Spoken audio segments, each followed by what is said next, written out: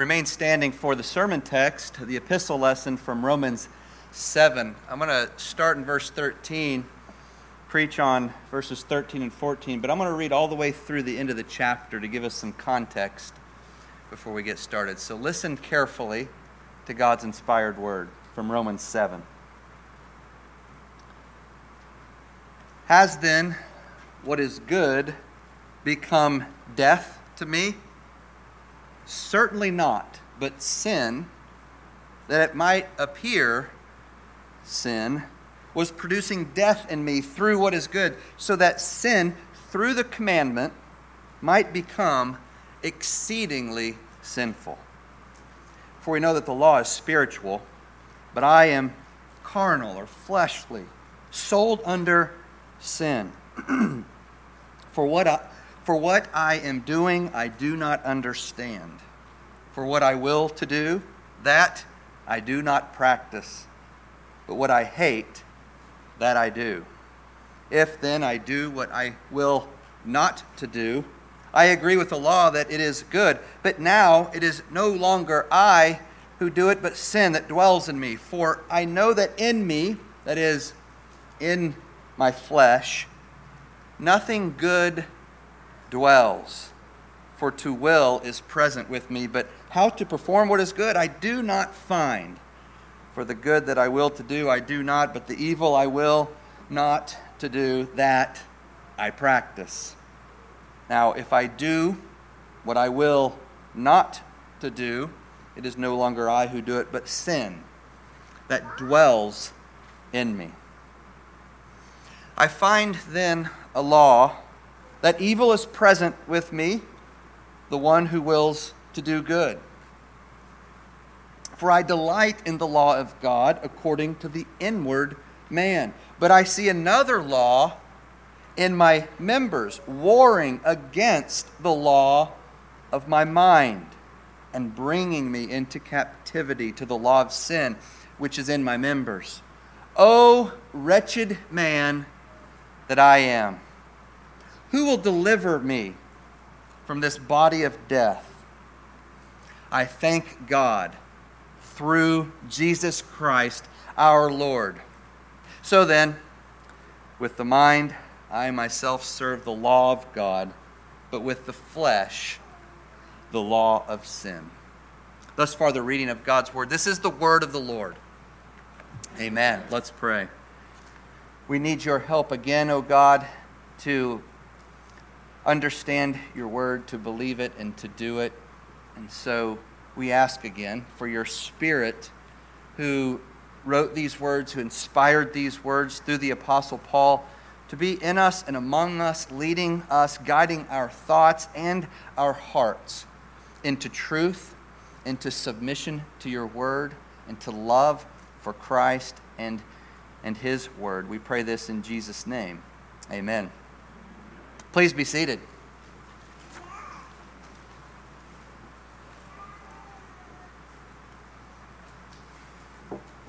Today may feel a little bit more like a Bible study or Sunday school lesson than a sermon, because we need to do some digging and some turning, maybe in our Bibles even, to figure some things out, to get oriented to this passage before we continue walking through it in the coming weeks.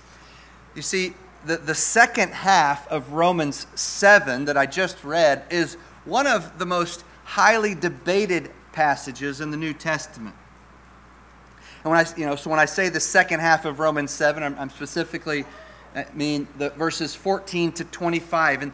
And the debate, the discussion began in the early church and it continues through today. So what's the debate about? Well, it's complex, and we're not going to go into all of the questions that have been raised and all of the theories.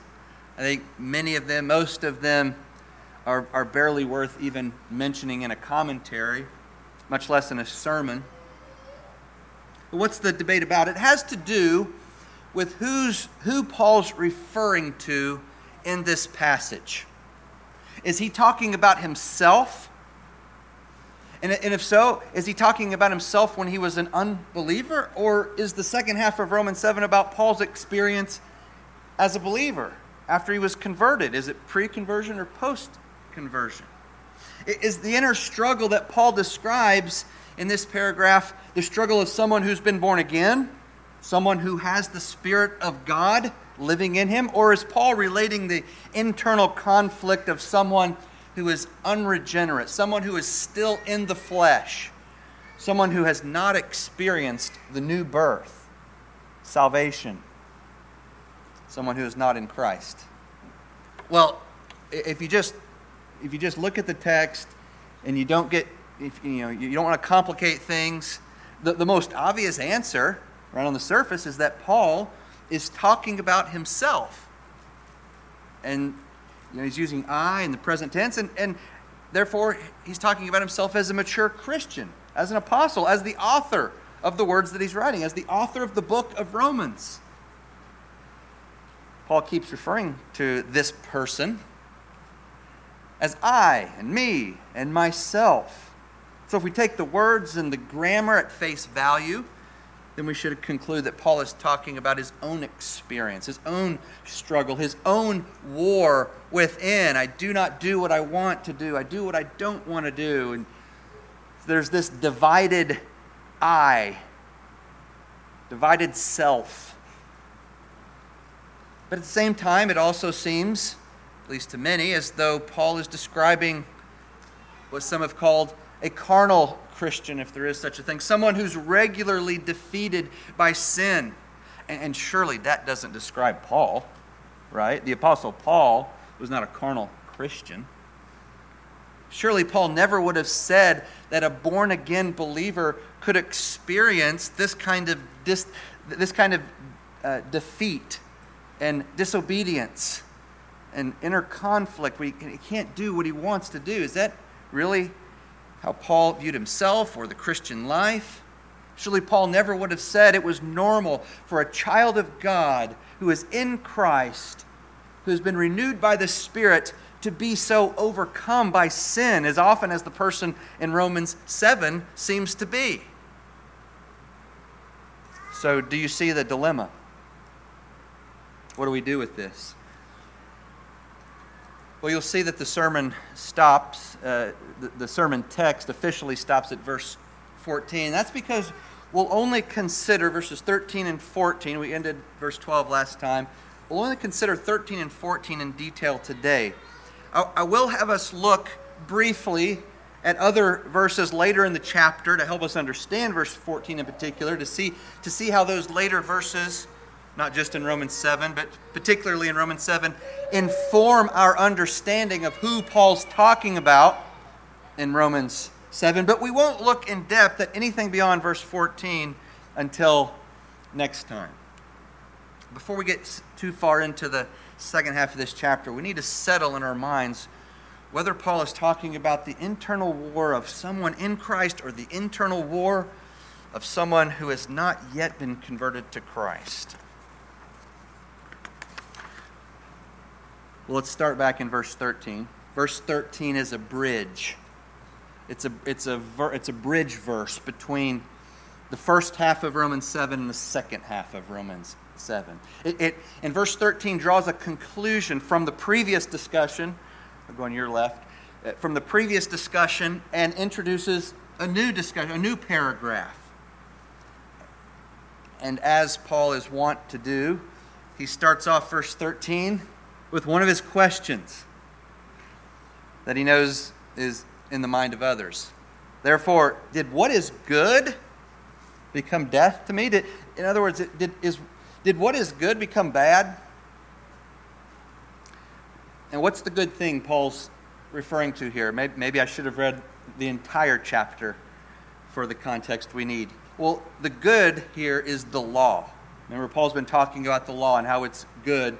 It's not the culprit. It's sin. So, but a person might conclude from the previous verses still that the law, okay, we hear you saying the law is not sinful. You answered that question, but maybe it's the cause of death. It's responsible for this death. And specifically in verse 10, Paul had said that the commandment which was meant to bring life resulted in death. And at the end of verse 11, he said that sin killed him through the commandment. So sin is using the law, the righteous standards of God, to show us how sinful we are, to bring us to the point of death. And does this mean the law, which is a good thing, became death to Paul? And Paul forcefully rejects this idea.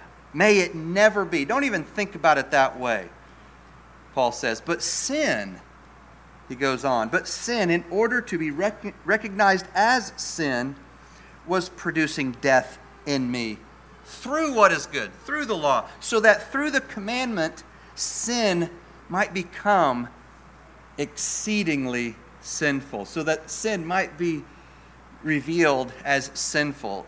So we'll see it for what it is. That's what the law does, remember from previous texts and sermons.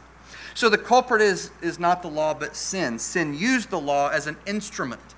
Sin uses the law as a tool, as a weapon to bring about death in Paul. Now sin is using this in a sinister way, in a negative sense. It's against us, but God uses it for our good to bring us to Christ because it helps us to see our need for a Savior. But the point here is that the law is not sinful, nor is it the cause of death. The problem is sin. Sin is sinful, and sin is the cause of death. Let's not lose focus of that. So in this transitional verse, Paul wants us to understand the sinfulness of sin. He wants you to understand the sinfulness of your sin. Me to understand the sinfulness of my sin, because Paul had come to understand more and more the sinfulness of his sin. In taking a good thing, God's law, and using it for evil purposes, sin shows itself to be utterly, exceedingly wicked, sinful. The law is fully blameless and wholly praiseworthy. Sin alone is to blame. At the same time, even though the commandments of God are good and holy and spiritual, they're powerless against the forces of sin. The law isn't the solution. It's not the problem, but it's also not the solution to human wickedness. In fact, Paul's already argued earlier in this letter that God's commandments magnify sin. The law, when it comes and it tells you, don't do that, you should be doing this. This is God's righteous standard. Be holy as I am holy. When the law comes and does that, it stirs up, Paul says, our sinful desires, making our problem even worse. It doesn't create sin, but it magnifies, arouses, stirs up sin that's already there. So the law is like a magnifying glass that makes the sinfulness of our sin more visible, easier to see. Or we could think of the law as like a spotlight that exposes the depths of sinfulness that you couldn't see before. It was there. God saw it. But maybe you didn't until the light of the law shone on it. So the law is no savior. It's spiritual, but it can't save you or sanctify you. It can't make you holier, more like Jesus. Our spiritual predicament is too profound. Your spiritual predicament is too profound for the law. Then in verse 14, Paul begins his exploration of the depths and layers of human wretchedness. And I read the whole passage, but it begins in verse 14. For we know that the law is spiritual, but I am of the flesh. I am of the flesh, sold under the power or the influence of sin. So who is the I? In verse 14 and then in following, all the way through verse 25. What kind of person does this paragraph describe? Whose experience is this? Is it that of an unbeliever? or a believer? And if it's a believer, is it an immature believer who's always defeated by sin, or is it a mature believer who has become acutely aware of how sinful he is? Well, I'm going to give you my answer right here at the top, at the outset, and then I'm going to try to prove it, to show you from Scripture. I've probably already given it away, what I think. The I in this passage is Paul as a Christian. And not only as a Christian, but as a very mature Christian. Romans 7 expresses the inner turmoil of a believer. Not a believer who is becoming more sinful, but a believer who is becoming more aware of his sinfulness, even as he is growing in holiness. And those two things always go together. As you grow in holiness, you become more aware of your unholiness. This is a believer who has gotten so close to the light that he can see better than ever how idolatrous his heart is, even when other people can't see it. When you make progress in the Christian life, as you grow in grace and godliness, one of the results, one of the byproducts, more than a byproduct, one of the fruits is that you're able to see with increasing clarity just how big your problem is and how deep it goes, how wide it is, how high it is, how deep it is, how gnarly it is, how messed up you are. Paul knows how messed up he is. One of the ways God keeps us humble as believers is that as we grow in righteousness, in personal holiness, God continually at the same time shows us that our unrighteousness, our unholiness, was even worse than we thought. And we thought the last time we had that experience, we had come, we had really learned a lot. Well, it's even way worse than that. And the next time you'll learn that it's way worse than you think it is now. It can feel like, that process, it can make you feel like you're not actually making progress. Because when you make spiritual progress in one sin, we'll say, to simplify, you make progress in this one sin, the light of God's holiness reveals two more sins that you weren't even seeing or that you didn't take seriously. So Paul isn't just teaching us about the sinfulness of sin, he's also teaching us about the sinfulness of saints, of Christians, including himself. And by saints, I just mean Christians. I'm not talking about those that the Roman Catholic Church has turned into saints. In the Bible, a saint is a believer. If you're a believer, you're a saint. Saint means holy one. Saints are those who have been made holy through the blood of Christ and are being made holy through the Spirit of Christ to be more like Jesus. But Paul's point in verse 14 through the rest of the chapter is that when God saves us, when he turns us into saints, when he makes us saints, we don't stop sinning. The theologies that say that are destructive lies.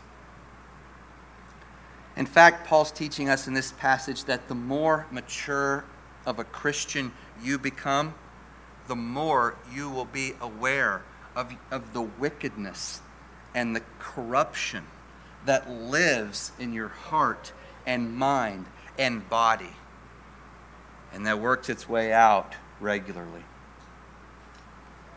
Well, how do we know this? How do we know from the text, more specifically, that Paul's referring to himself as a mature saint in verse 14 and following? What evidence is there that the I's and me's and myself's in verses 14 to 25 refer to Paul as a born-again Christian, as the apostle who's writing this book, who's being led by the Spirit? Well, let's consider 6 reasons.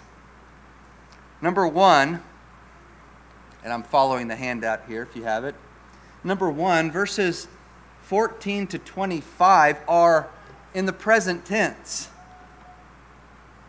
The verbs are in the present tense. I'm going to have to reach back to grammar class. It's happening now. As Paul's writing it, he says, I am of the flesh. I do not understand what I am doing. I do not practice what I want to do. All present tense. I do what I am hating right now. And so on, all the way through verse 25. I myself am serving the law of God, but with my flesh I am serving the law of sin. I didn't count how many verbs there are, but there are a lot, and they're in the present tense. There's a future in there we'll look at later, but he's looking at that future reality from the present moment. This is important. This is not just a nerdy grammatical point. It's important because it's actually tells us what Paul's doing, because in the previous paragraph, in verses 7 to 12, Paul consistently used past tense verbs to describe how sin and the law functioned in his life as an unbeliever. You can see that in your Bibles. For example, glance up at verse 8. I'll read from the handout. And sin, seizing an opportunity through the commandment, produced, past tense, in me all manner of covetousness. For apart from the law, sin is dead, and I was once alive apart from the law. But when the commandment came, sin sprang to life, past tense, and I died, past tense, and I found that the commandment which was meant to bring life resulted in my death. See all these past tense verbs. For sin, verse 11, for sin, seizing the opportunity through the commandment, deceived me. And through the commandment, sin killed me. All past tense. So the shift from purely past tense verbs in verses 7 to 12, where he's talking about himself as an unbeliever, pre-conversion, to purely present tense verbs in verses 14 to 15 is very strong evidence that the I in the second half of Romans 7 is not Saul the Pharisee, but Paul the Apostle. And it isn't Paul when he was a new, immature believer. This is Paul in the present. Paul, the author of the book of Romans. Number two, the I can't be describing an unbeliever because only saints hate sin. And the way Paul hates his sin. Verse 15 says that I do not understand what I am doing because I do not practice what I want to do, but I do what I hate. Unbelievers love their sins. They may know that it's bad for them in some way. They may even try to get help. They may want to stop sinning at some level because for a variety of reasons. It hurts them socially, vocationally. It messes with their self-image. But at the end of the day, a person who doesn't know Christ, who is not vitally connected to Jesus, in union with Christ, he enjoys his idols. Because that's all he has. Only Christians despise indwelling sin. Only genuine believers view indwelling sin as truly the enemy, to be fought against tooth and nail. You see, Paul had experienced the new birth, which meant that his heart had new loves and new hates. New loves and new hates. If you've been born again, God has given you an affection for Christ and a hatred for your sin that's impossible, that does not exist in those who are not saved. Your spirit-empowered hatred of sin doesn't make you sinless, but it does cause you to sin less. It doesn't make you sinless, but it does cause you to sin less. Saints never become sinless in this life, but the Spirit in you, and the Spirit in saints, is always driving them toward holiness, always causing them to sin less. A true hatred of sin always leads to less sinning. That's the kind of hatred that Paul's talking about. Number 3, only saints love God's law. Paul says in verse 22, "For in my inner self, in my inner person, I delight in God's law." Here Paul's saying that his love for the commandments of God is not superficial. It's not just a cultural thing because I'm a Jew. No, Paul's delight in God's law exists at the very core of his being. It's in the innermost chambers of his person. This means he doesn't just love to talk about God's righteous standards or to preach them. He also delights in doing them. You can't say that you love God unless you love His law. And you can't say that you love His law unless you obey it more and more all the time. Paul, let me point out what Paul's doing here with his language briefly. Paul uses language that takes us back to God's new covenant promises in the Old Testament. So Paul's taking us back to the Old Testament. And let's just look at one place. You don't turn there, but God promised in Jeremiah 31 that in the new covenant, when Jesus would come, when the Messiah would come, when the new covenant came, God promised that He would write His law on the minds and on the hearts of His people in a way that had never happened before. Other passages talk about how the Spirit of God would do this. The Spirit of God He would give His Spirit to us, and the Spirit of God would give us new spirits. But this language of writing God's law on our hearts and in our minds is in Jeremiah 31.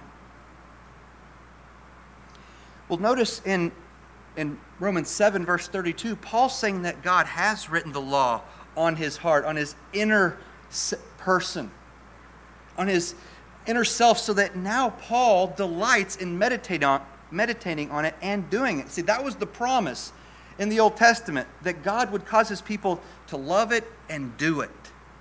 And so when Paul's talking about this, he's not just saying, I really, really like the law and it's a great idea. He's saying that God has fulfilled His promise of old in me. He says something similar in verse 25. With my mind, see that word mind, I myself serve the law of God. Well, that's because God had written His law on Paul's mind, as He promised to do in Jeremiah 31. So the person described in the second half of Romans 7 is a new covenant believer who has the law in his heart and his mind, who loves it and therefore does it, which is what God promised. Now, Paul admits that he doesn't always do it.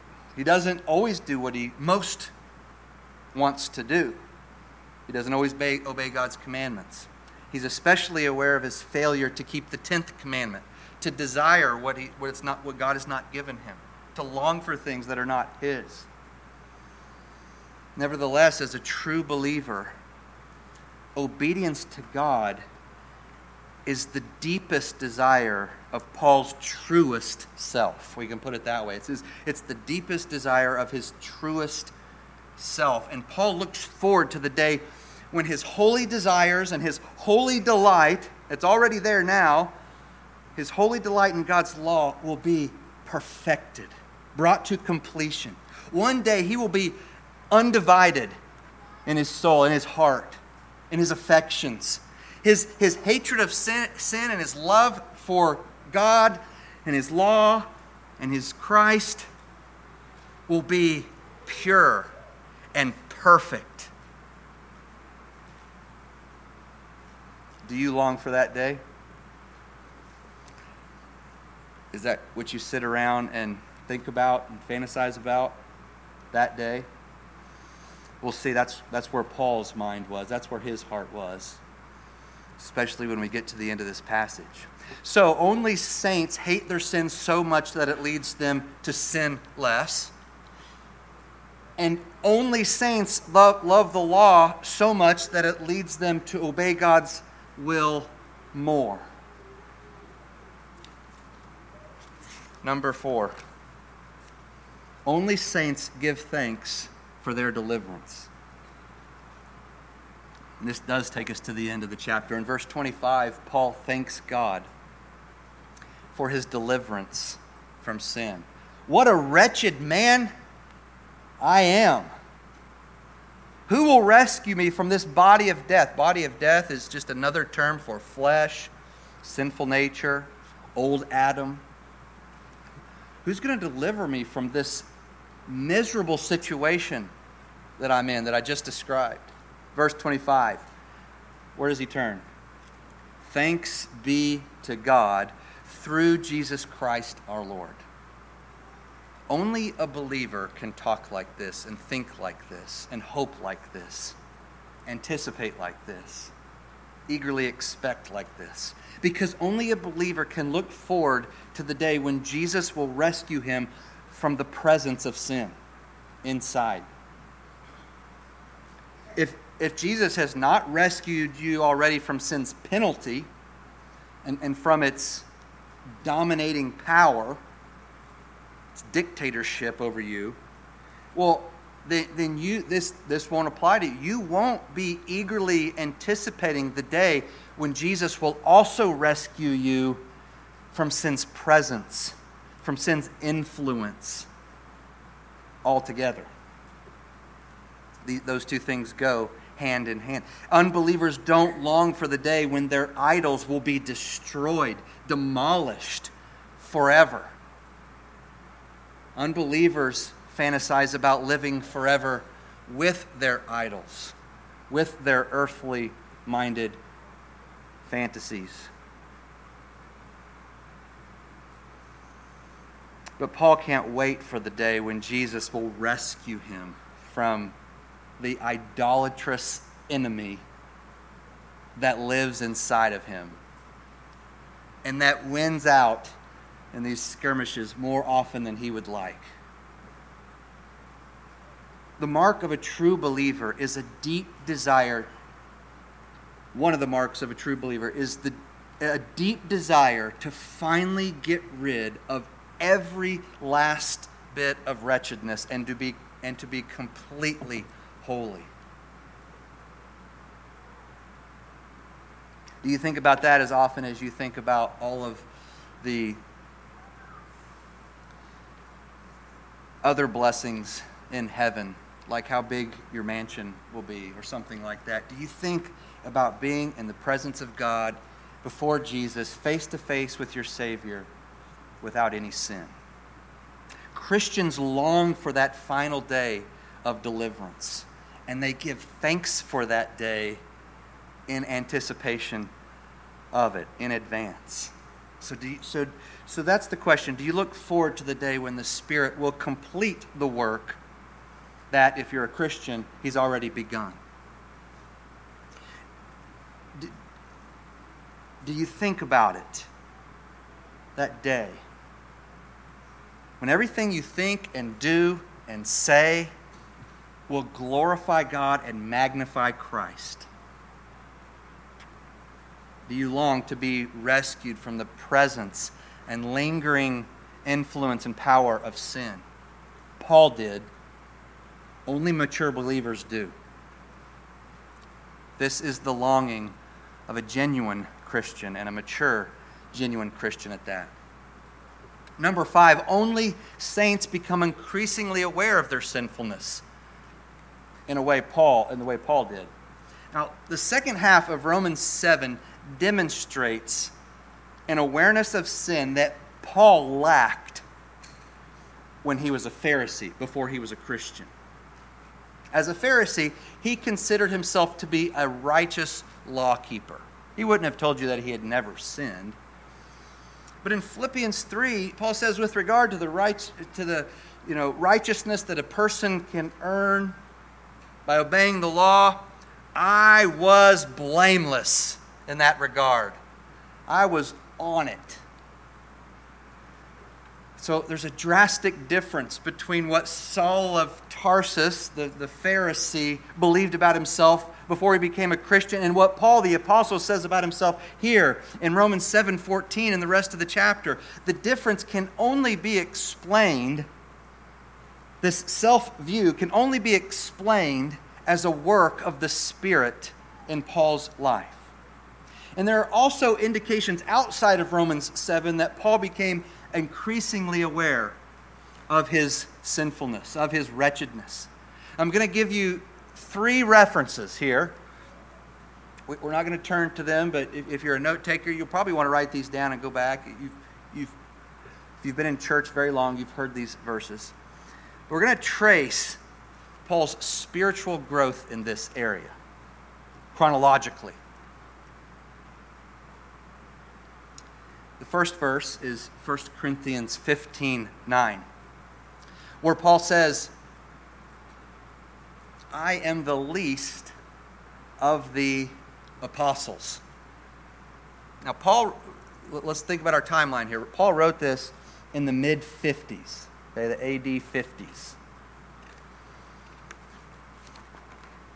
He'd been a Christian for over 2 decades at this point, probably closer to 3.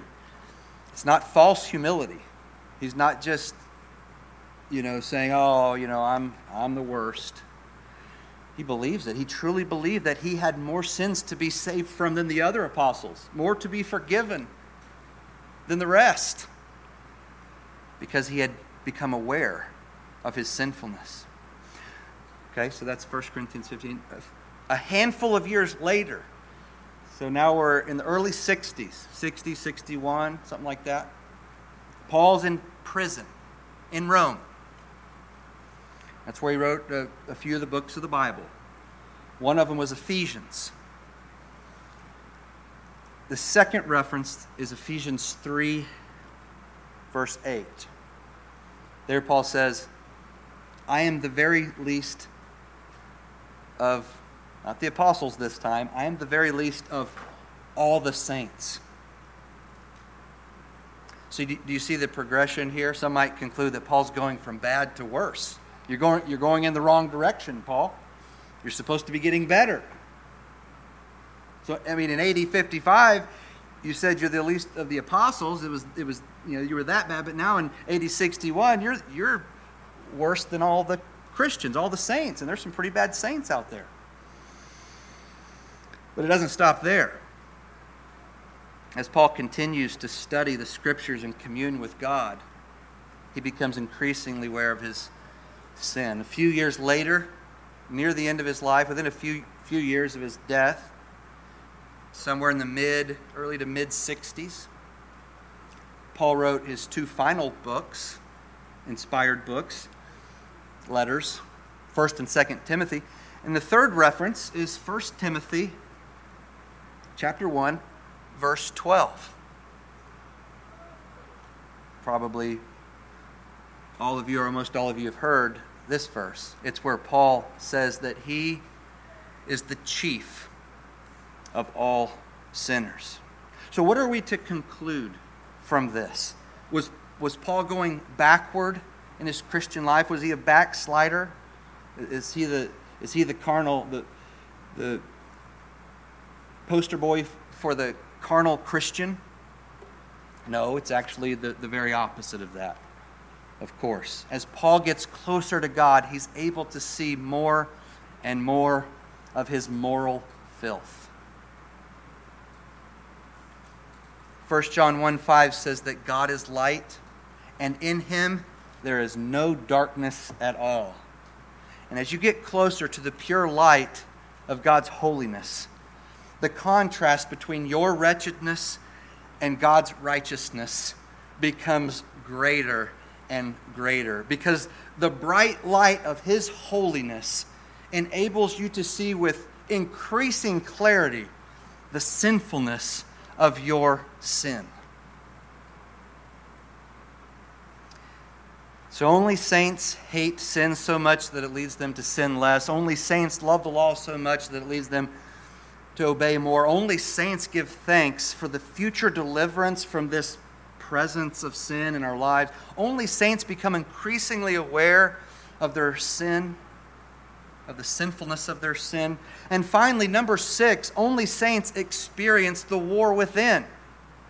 Only genuine believers are engaged in the spiritual warfare described, and that we'll look at later in future sermons in Romans 7, if you're a Christian, there's a war raging within you between your flesh and the Holy Spirit.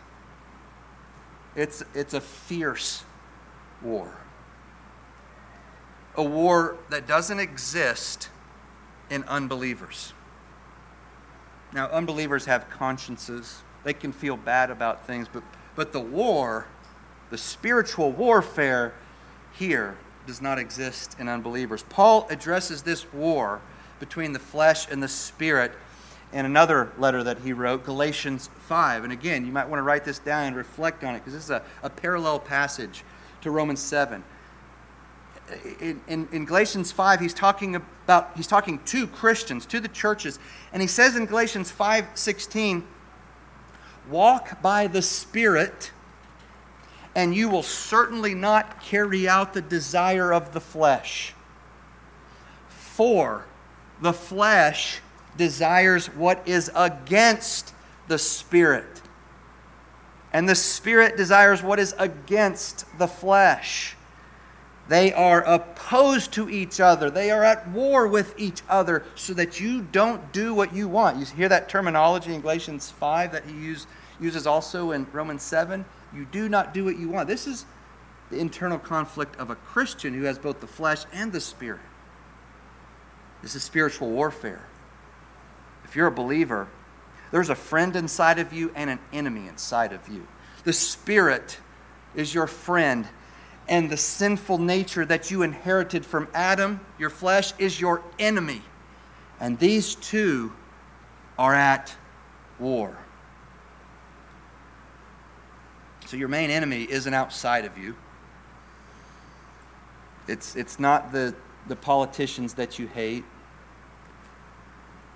It's not the influences of the world. The main enemy isn't outside of you, it's inside of you. Your main problem isn't the world or the devil. Those are enemies.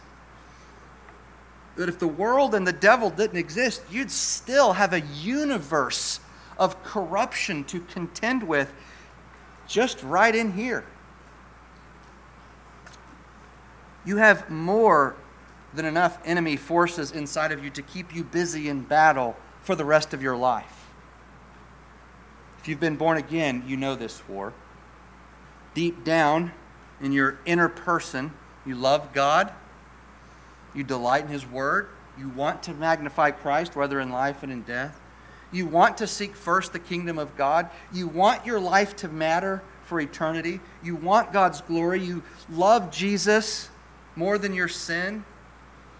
But as you make forward progress in your walk with Christ, as you get closer to the light of God's holiness, sometimes you find yourself riding the emergency brake, or perhaps even trying to shift into reverse.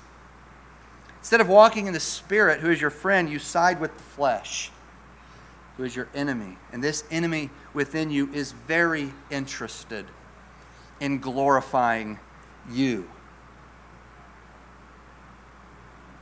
I like how Paul, back in Galatians 5 that I read, I like how Paul uses the singular desire of the flesh. A lot of translations translate it plural, the desires of the flesh, even the more literal ones, because it just kind of reads awkwardly. But it's singular. It's the desire of the flesh in Galatians 5:16.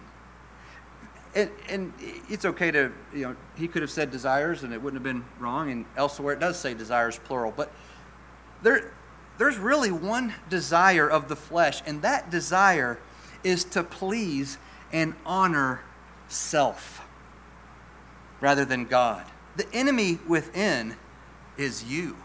The enemy within is the ego, which is why Jesus and Paul regularly have to tell us that the self, the I, the me, the myself must die. I must be crucified with Christ so that Christ and His Spirit can live in me and through me. You see, the enemy within is self-seeking, self-glorifying, self-exalting, self-praising, self-centered, self-interested, self-gratifying, self-promoting, self-preoccupied, self-flattering, self-absorbed. Did I say self-centered? When you're walking by the Spirit, you're self-forgetful. When you're carrying out the desire of the flesh, you're self-focused. There's always an easy way to tell which side of the war you're fighting on at any given moment. Self-focus produces anxiety and bondage. Self-forgetfulness produces freedom and joy. Where the Spirit of the Lord is, there is freedom.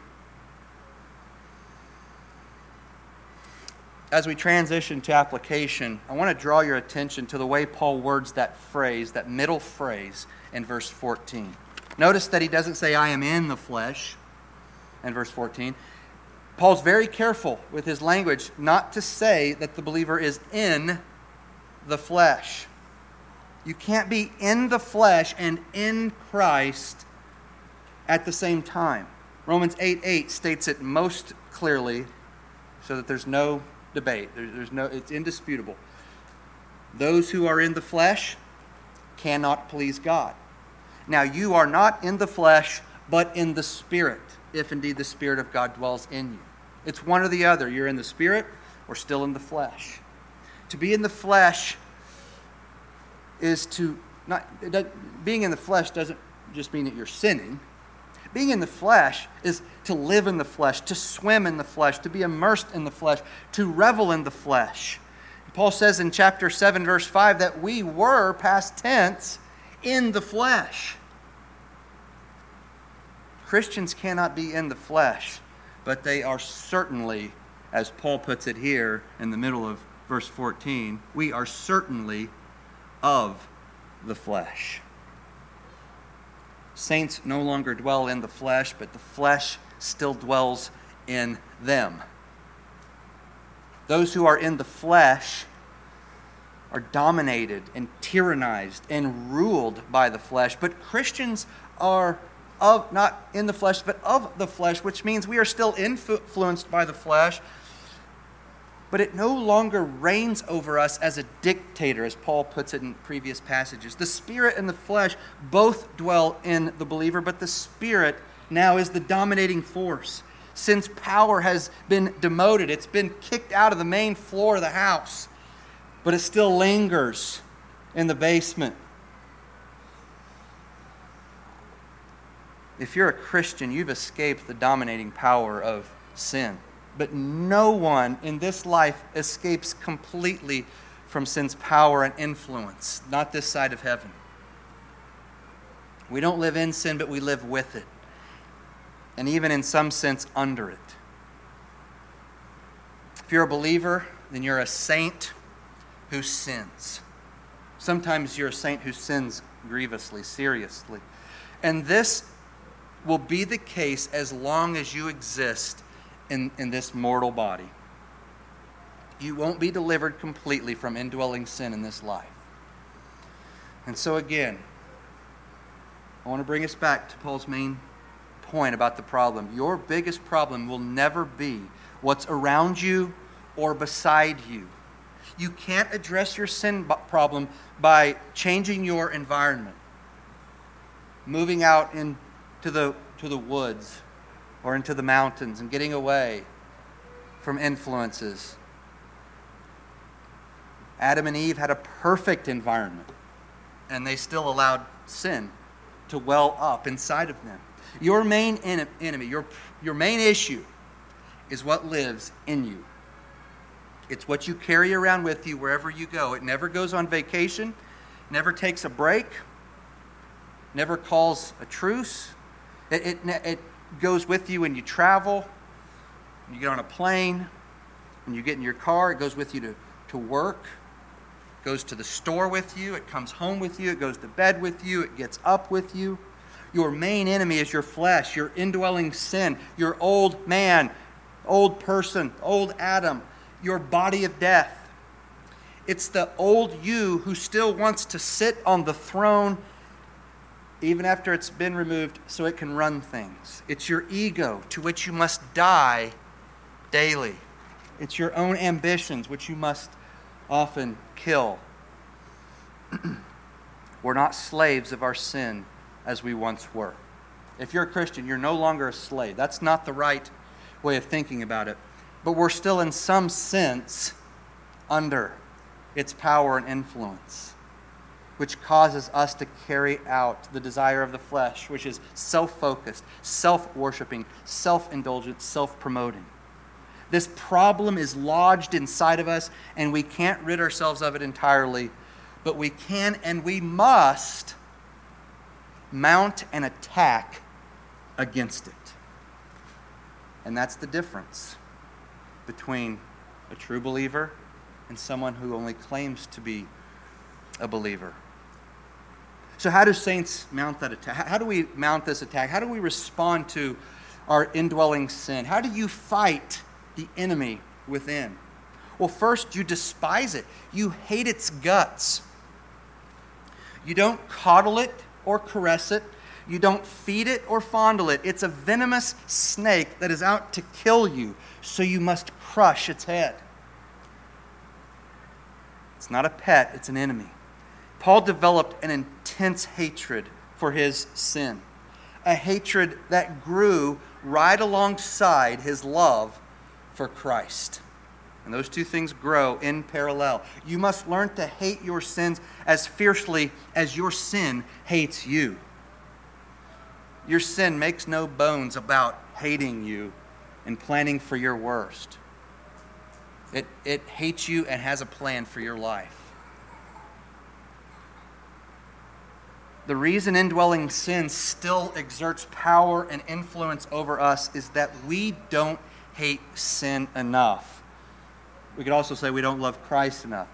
But the reason you sin, the reason I sin, is we don't despise our sin enough.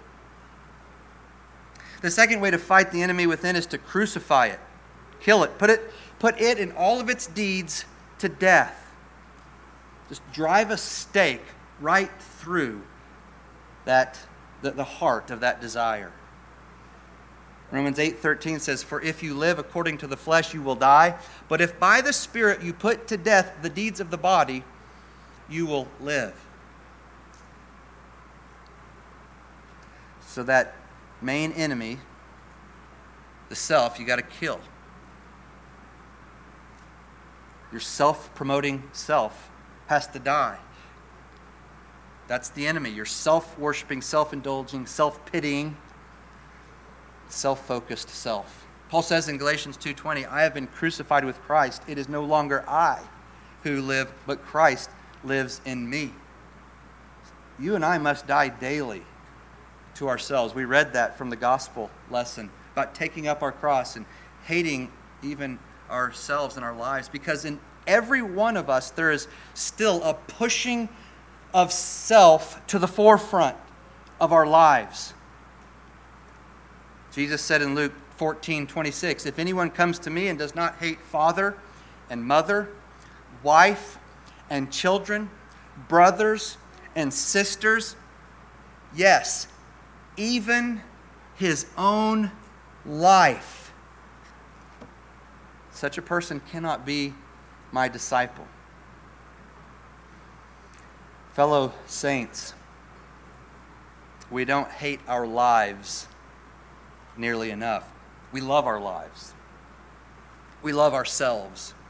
We're not willing to crucify our sins because we're not willing to take up our cross and crucify ourselves. Until we learn to hate our own lives in comparison to the life of Christ in us and through us, until we learn to hate our own lives, we won't be able to hate our indwelling sin. Until we learn to die to ourselves, we won't be able to crucify the enemy within.